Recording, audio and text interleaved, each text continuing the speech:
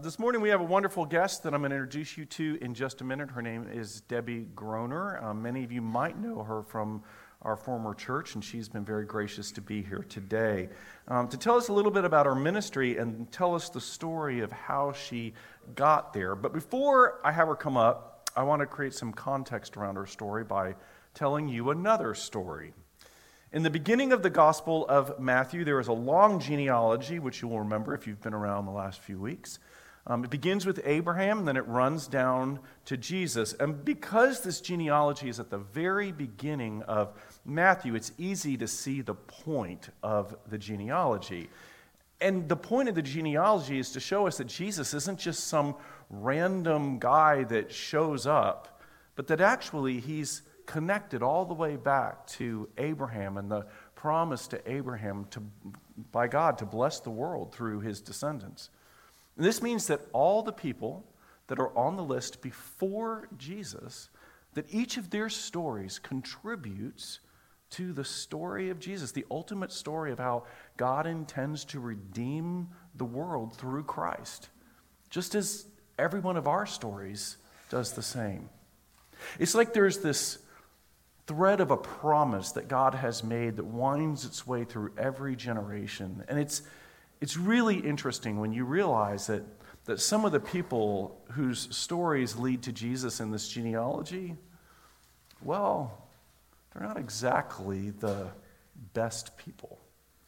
Today we're going to take a look at a woman named Rahab. She shows up in the genealogy of Matthew in this way. It says, Salmon was the father of Boaz, whose mother is Rahab. Now, to be honest, scholars are a little bit confused about who Salmon is, but there is no confusion at all about who Rahab is. In fact, in the Greek, which you can't see in the English, but in the Greek, Matthew adds this definite article, so what it says is, Salmon is the father of Boaz, whose mother is that Rahab. Not just a Rahab, it is that Rahab. Matthew just wants to make sure that anyone who's reading this in early days, when they get there, they're kind of like, is that the same Rahab? Yes, that Rahab is who we're talking about. So Rahab shows up in the second chapter of Joshua when God's people are finally beginning to believe God when he says he's going to give them the promised land. And in the past, the people have really struggled to believe God, but now they're taking steps to trust God's promises. And as things move forward, Rahab is crucial to the story of how they are going to take the land, how Joshua and those who are following him at this point are going to take a walled city called Jericho. It is not an exaggeration to say that Rahab is part of the plan that God has made. And even so, God's using Rahab, having Rahab being part of this plan, at least to us, is somewhat surprising because every time she is mentioned, she is always referred to in the same way. Rahab the prostitute. Now, let me read to you from Joshua chapter 2. I'm going to begin in verse 1 and read down through verse 21. Then Joshua son of Nun secretly sent 2 spies from Shittim. Go look over the land, he said, especially Jericho. So they went and they entered the house of a prostitute named Rahab and stayed there. The king of Jericho was told, look, some of the Israelites have come here tonight to spy out the land. So the king of Jericho sent this message to Rahab, bring out the men who came to you and entered your house because they have come to spy out the whole land. But the woman had taken the 2 men and hidden them. And she said, yes, the men came to me, but I did not know where they came from. At dusk, when it was time to close the city gate, they left. I don't know which way they went. Go after them quickly, though. You might catch up with them. But she had taken them up to the roof and hidden them under the stalks of flax she had laid out on the roof. So the men set out in pursuit of the spies on the road that leads to the fords of the Jordan. And as soon as the pursuers had gone, the gate was shut. Before the spies lay down for the night, she went up on the roof and said to them, I know that the Lord has given you this land, and that a great fear of you has fallen on us, so that all who live in this country are melting in fear because of you. We have heard how the Lord dried up the water of the Red Sea for you when you came out of Egypt, and what you did to Sihon and Og, the 2 kings of the Amorites east of the Jordan, whom you completely destroyed. When we heard of it, Our hearts melted in fear, and everyone's courage failed because of you. For the Lord your God is the God in heaven above and on the earth below. Now then, please swear to me by the Lord that you will show kindness to my family because I have shown kindness to you. Give me a sure sign that you will spare the lives of my father and mother, my brothers and sisters, and all who belong to them, and that you will save us from death. Our lives for your lives, the men assured her. If you do not tell what we are doing, we will treat you kindly and faithfully when the Lord gives us the land. And so she let them down by a rope through the window, for the house she lived in was part of the city wall. She said to them, "Go to the hills so the pursuers will not find you. Hide yourselves there 3 days until they return, and then go on your way." Now the men had said to her, "This oath you made us swear will not be binding on us unless, when we enter the land, you have tied this scarlet cord in the window through which you have let us down, and unless you have brought your father, mother, your brothers, and all your family into your house. If any of them go outside your house into the street, their blood will be on their own heads. We will not be responsible. As for those who are in the house with you, their blood will be on our head if a hand is laid on them. But if you tell what we are doing, we will be released from the oath you have made us swear." "Agreed," she replied. "Let it be as you say." So she sent them away, and they departed, and she tied the scarlet cord in the window. This is the word of the Lord. Thanks be to God. This story has always fascinated me, especially as a kid. And mainly the reason it fascinated me was because I could not figure out how you could live inside a wall. The walls I'd ever seen were about this wide. How is this lady living inside of a wall? Well, eventually figured that part out. But now this story fascinates me for another reason. Because this story makes clear to me, and I hope to you, that it's never too late. And you're never too far away from God to play an important role in what God is doing. Now, when I first looked at this passage, I thought, well, Rahab just sort of becomes part of God's plan without ever encountering God, which is great. I do know that God uses people who don't really know him to accomplish his will, but with Rahab, it's a little more subtle than that. Because when you look past her job title, which honestly, it's a little hard to look past, what you see is that she has become a believer in the power of the God of Israel. Maybe her life isn't magically fixed, but you know that she knows who God is when she explains to the spies that the entire city is in fear of them. And here's why their hearts are melted within them. Because she knows the Lord your God is God in heaven above and on the earth below. And that sounds like a confession of faith to me. Rahab's faith comes from hearing these incredible stories, which is what we've been doing. We've been telling stories. She hears these incredible stories of what God has done for his people when he opened the way through the Red Sea and how he has helped them defeat these powerful kings. Now, it's not super clear in the passage what Rahab's life was like at the moment she encountered the spies, but it seems pretty clear that everything had not been cleaned up. And even things were kind of a mess. God uses her. She had faith. Maybe the faith is, the size of a grain of mustard, but that was enough for her to become part of God's plan for his people. How often do we think, well, in order for God to use me, in order for God to use somebody else, I have to get everything cleaned up first. I got to get everything in line. I need to take 14 classes, memorize 12 books, also memorize and read the entire Bible before God can ever actually use me. Well, that's clearly not the case. And Rahab teaches us that. God uses her in this powerful way, even though she has this very tiny faith. And it's such a powerful way that she ends up being included in the story of Jesus' genealogy. Do you think that Rahab thought that about herself when this whole thing started? Though Rahab is living a life that's outside of God's law, she's still a woman of faith. She says, I know that the Lord has given you this land. That's what she says to the spies who are hiding on her roof under these stalks of flax that she's storing up there. And though she never quite outlives her occupation, her reputation. She somehow becomes the mother of a man who himself is pivotal in the story of Jesus. See, you never know how God will use you or me or his people to achieve his will. Our guest today is Debbie Groner. She is the founder and CEO of Women at the Well. It's a ministry that Evergreen proudly supports. You support it through your gifts and offerings. Debbie felt moved by God to begin this ministry in 2016.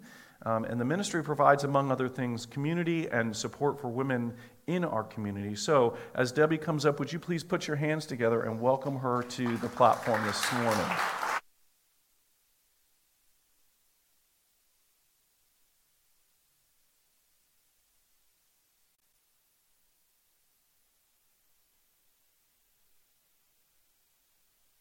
Asked to sort of start at the end. Well, it's not really the end. It's where you are now.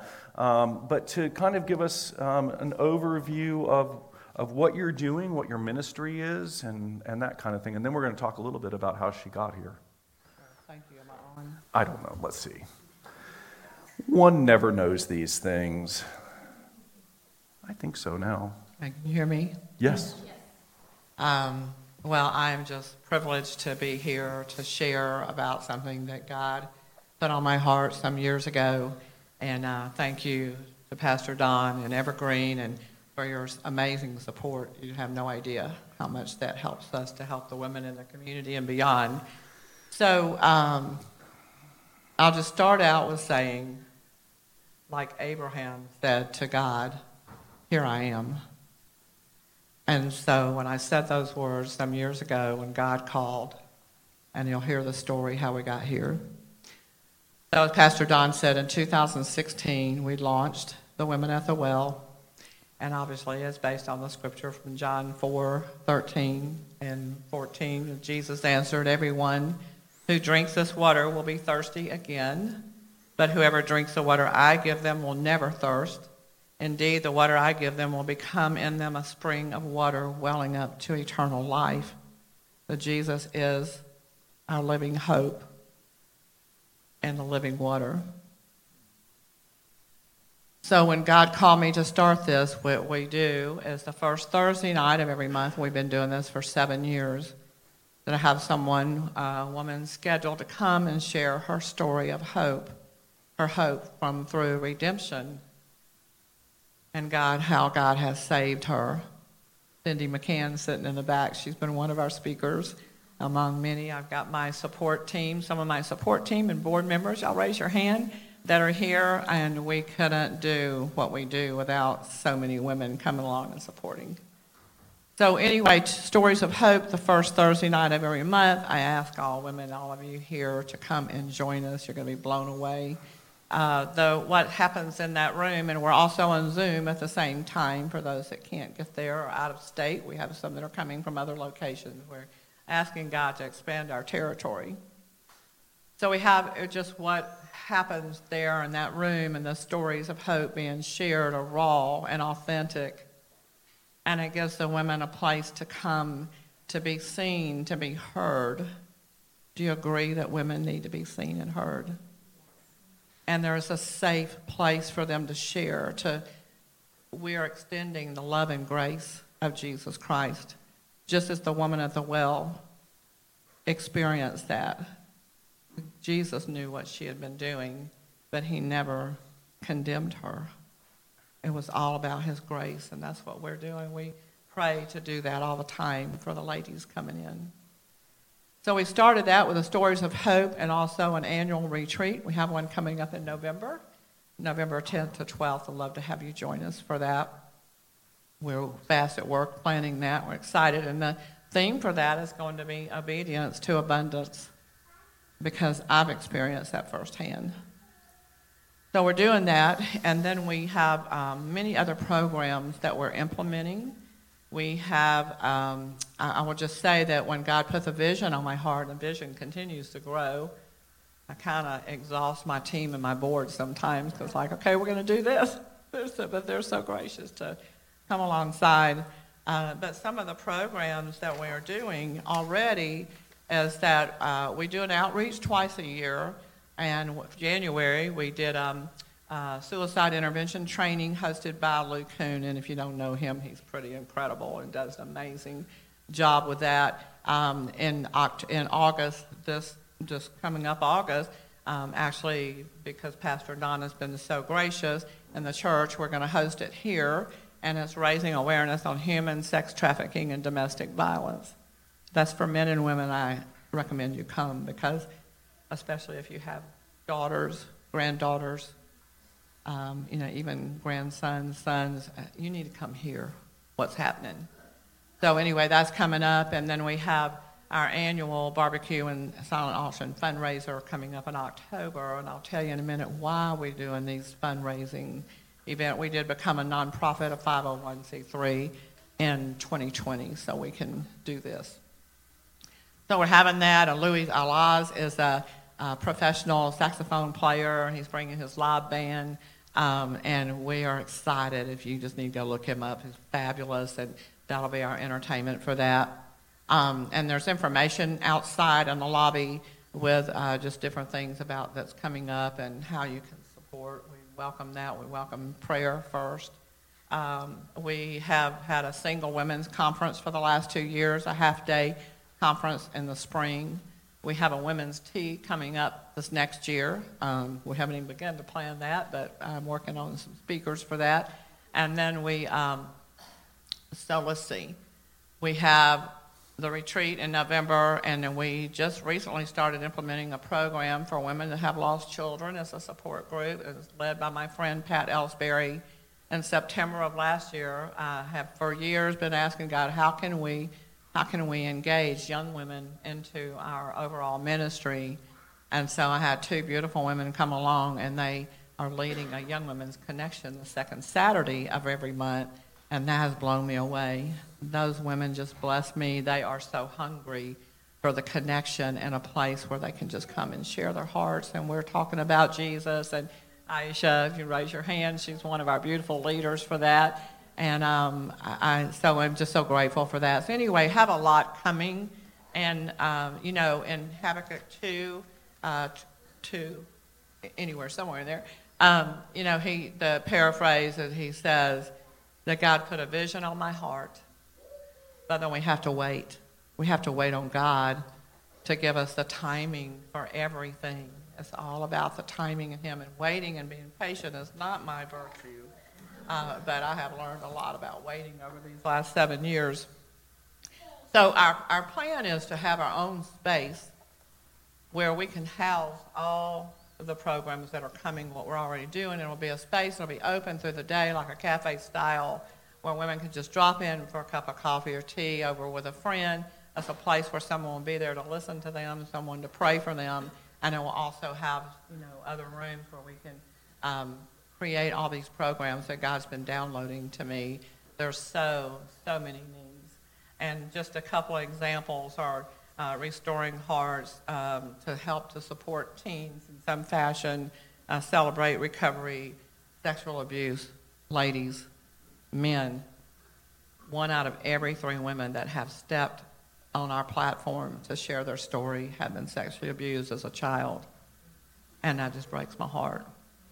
And so we're sharing about that. We're going to have more information about that, workshops on that, legal workshops, finance workshops. Women need to know. A lot of times we are not intentional, but we just don't know because someone else takes care of it. My husband died 14 years ago, and I knew all that stuff, and it was hard. And so you don't want the other hard to be along with that. So that's just some of the things that have been on our heart to share: eating disorders, single, widow, divorce, women, abortion support. I had an abortion when I was 20, and I was selfish, and I was self-centered, and there was only one thing in my mind was Debbie. And so the shame, that's gone because Jesus took that away. And just cancer support, trauma healing, and Unleashing Voices. There's so much to come. We just keep adding But I just wanted to share that with you. So thank you again for letting me share what's coming. And we're and our just vision. we're so glad you're here. We're glad we're Thank you. part of what you are doing. And as you guys can tell, God has given her big dreams. I mean, really big dreams. And she has said yes, and she keeps moving forward, and I think that's just great.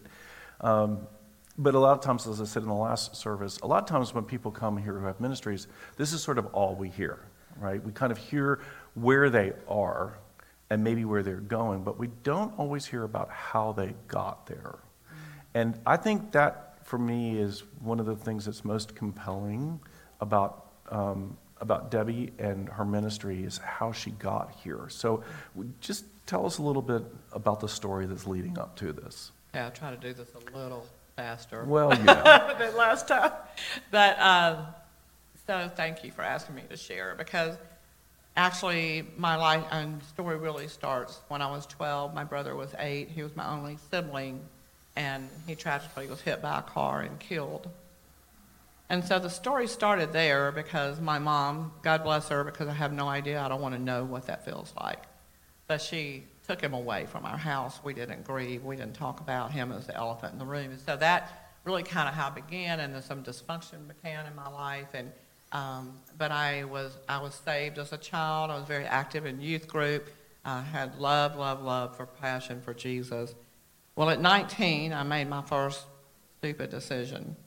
I don't like the word stupid, but it really was. So I was planning to go to college, but I met a young man and decided to not go to school and married him. Thought we were going to be married for the rest of our life. And 6 months later, he walked out the door, never came back. So that was traumatic for me. I was 19 years old. I was very traumatized. But rather than going back to the Lord, to leaning on the Lord for my hurt, my brokenness, I just dove right in and followed this man because I was obsessed, I was hurt, and he had gone back to drugs. I didn't know that's what he did prior to me, but I just jumped in there with him, and I got into drugs and alcohol and promiscuity and had this huge craving for men, and I was sick. I was dysfunctional. And so through this time, and then kind of moved forward, I then met my second husband prior to us getting married. I got pregnant by him. As I mentioned, I had an abortion because it wasn't convenient for Debbie. And so we moved through that, and then I married him, and then ended up that he was an alcoholic. But he's the father of my 2 beautiful daughters. I'm so grateful for that. And so 15 years of alcoholism, abuse, a lot of verbal and emotional abuse to myself and my girls. So we're walking through that, but in the early part of that, I was participating in that. I was drinking and partying with him, and we had these girls, but then things just started to really show up as far as his behavior and our brokenness. And then there came a time when we had a big home. He was a functional alcoholic. We worked hard. We had all the big toys, 2 beautiful daughters. I got to be a stay-at-home mom. On the outside, and do you know people like that? Life looks great, but on the inside, we were depleted. We were beaten up. We were depressed. We were just really nothing. And so there was a day I was standing in my house by myself, and I began to realize I had put God on the shelf. And I said, God, I need you. I can't do life without you anymore. So at that time, I began to grow, and things began to change, and the redemption story began. And so I started getting back into the church, and First Presbyterian was where we were at the time. And there's so many people in this room and in the last service that, I love you guys because you've been a part of my story. You've walked some of my story with my husband. So thank you for that. And anyway, so church, and I didn't know what my purpose was. I had no idea what God wanted me to do, but I was starting to search for that. And I went into a spiritual gift class and started learning. And so I went into a Sunday school class one day, and they were all couples. And I felt a nudge from God to say, go start a singles class. So directly after that class, I went to our other pastor, Don, and I said, I need a room to start a singles class. That next Sunday, he gave me a room. And we started, and we did that for several years, didn't we, Barbara? And so in that is where I met my godly husband, my soulmate. So God is sovereign, and no matter what we're walking through. So anyway, so I facilitated that class, and then after that, I facilitated a codependent support group. I learned a lot about that, walking through my dysfunction. And then I had someone from Stephen's Minister, actually many of you knew, Wanda Jennings, and she came, and another one, and said, we want you to come do a continuing ed on codependency. So I did that, and now I'm beginning to learn what Stephen's ministry was. And then it wasn't long after that those same two came to me and said, we believe you're supposed to go to leadership training for Stephen's Minister. And I'm like, what is Stephen's ministry? I don't even really know what it is, but any of you, I know a lot of you here have been or are, and typically there's a 50-hour training to be a Stephen's Minister before you ever go to leadership training, and they said, no, we think you're supposed to skip that. I was a single mom with 2 young girls. I had to get a sitter for 2 weeks at my house. I mean, I just kept walking in faith. When he said go, I just said yes, and I never knew the plan. I didn't know how that was going to take place.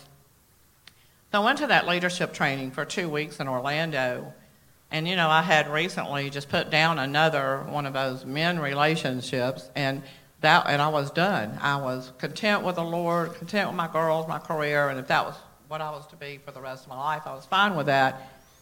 So I thought I was done. But God always has a way of wherever he puts us, he's training us, he's teaching us about ourselves. So in that training, walked into a room of 400 Christians. It was fabulous from all over the country. Thought I was in heaven. But I sat down at this table that I was assigned to, and there was a young, and keep in mind I was young then, there was a young youth pastor at my table. And guess what? I was so attracted to him. And he was me, but he was married. And I'm like, I thought I was done with that. But God was teaching me through that, still that dependency on the Lord and not men. And fortunately, this young man was stronger in the Lord than I was at the time to resist the attraction that we were feeling.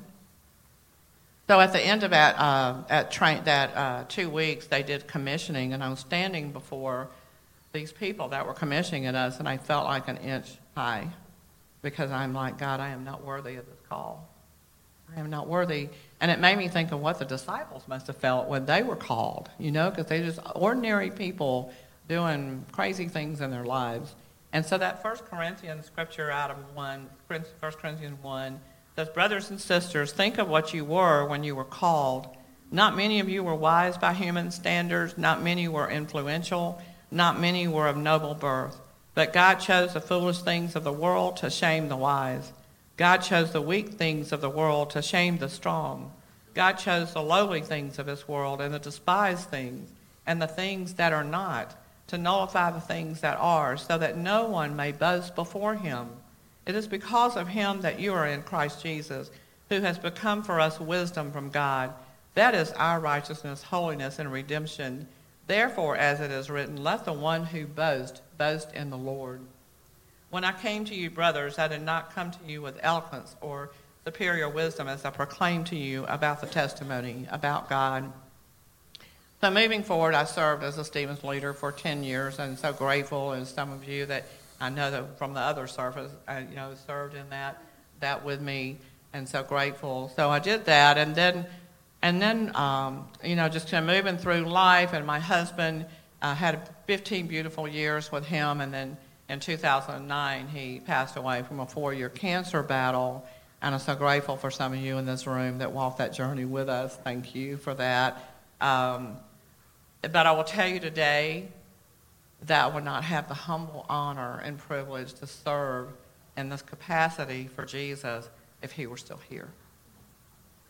That's another thing that I had to walk through. But God has taken all the good, bad, and the ugly that I've walked through to use me, to call me to a ministry that I never know what I'm doing. He's always equipping us, and he's bringing all these beautiful women alongside that I want to serve this way, I want to serve this way. He's filling in all the gaps. He's filling all the needs as he puts those needs on my heart. And I pray for certain people, and then here they come. God is so faithful. So in 2014, I was a mortgage loan officer for 24 years.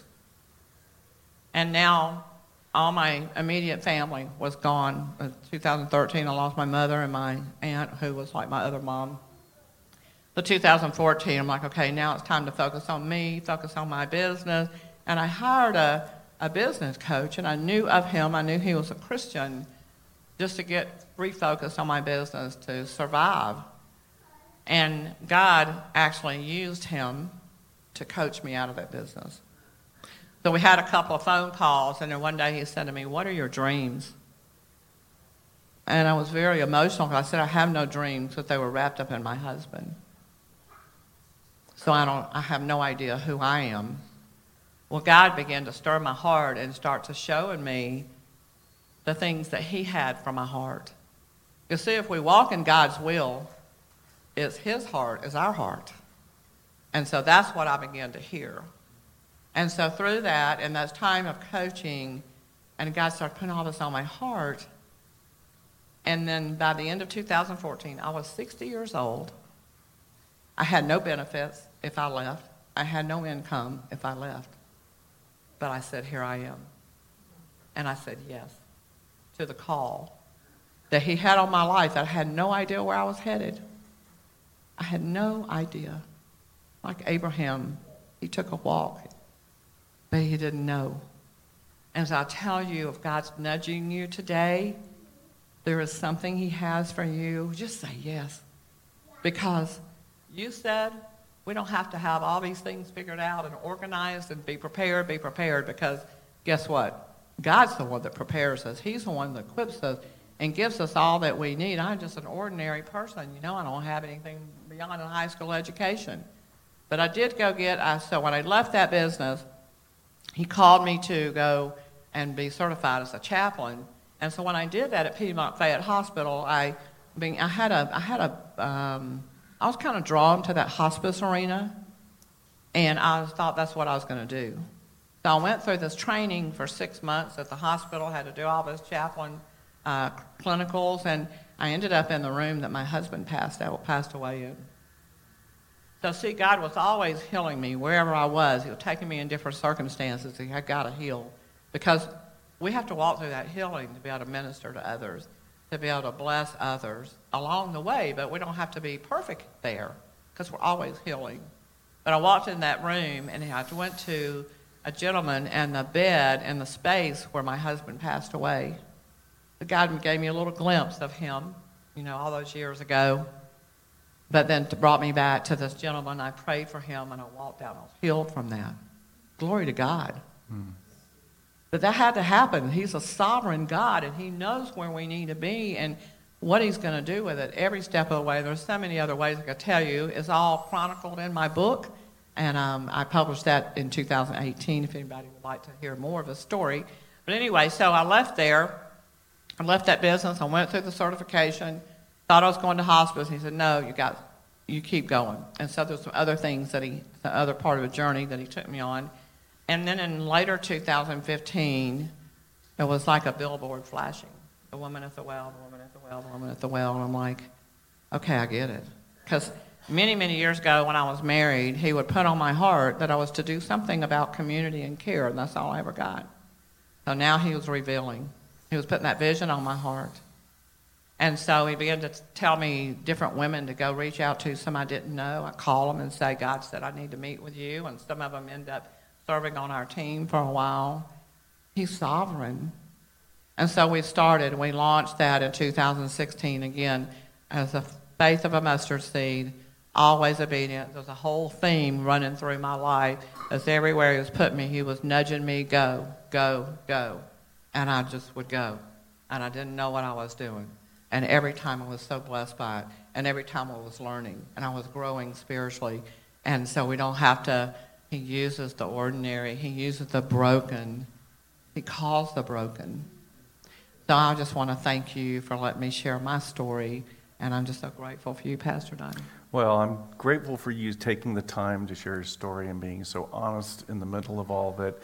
And the thing that I would say to you is, and the reason that I thought this was such an important story is because so many people say, well, God's calling me, but I can't because... And I mean, Debbie at 60 said, okay, I'm going to step off this cliff and we're going to see what happens, right? And it's so good where God has taken you. In fact, I was thinking about this. I didn't say this in the other service, but I will bet you that all along through this adventure, I mean, I'm sure there were moments that were terrifying. But I also know there were moments where you were like, I can't believe you're doing this, God. I mean, that God is doing these incredible things. And I just want to encourage you that no matter where you are, no matter what you think stands between you and carrying out what God is calling you to do, if you will just take the next faithful step, God will continue to be with you and encourage you. I mean, look, there is no reason that every person in this room can't be a really important part of what God is doing in His kingdom. And so it's really about knowing your dreams and knowing your heart. Now, Debbie has very specific and very big dreams. But you don't have to have a giant dream. You just got to follow whatever God is putting in front of you to the next step, just to see where He takes you. So I'm so grateful that you came, and I hope. Thank you so much. And we will continue to stay in contact and keep everybody informed about what you guys are up to. So let me pray for you and us.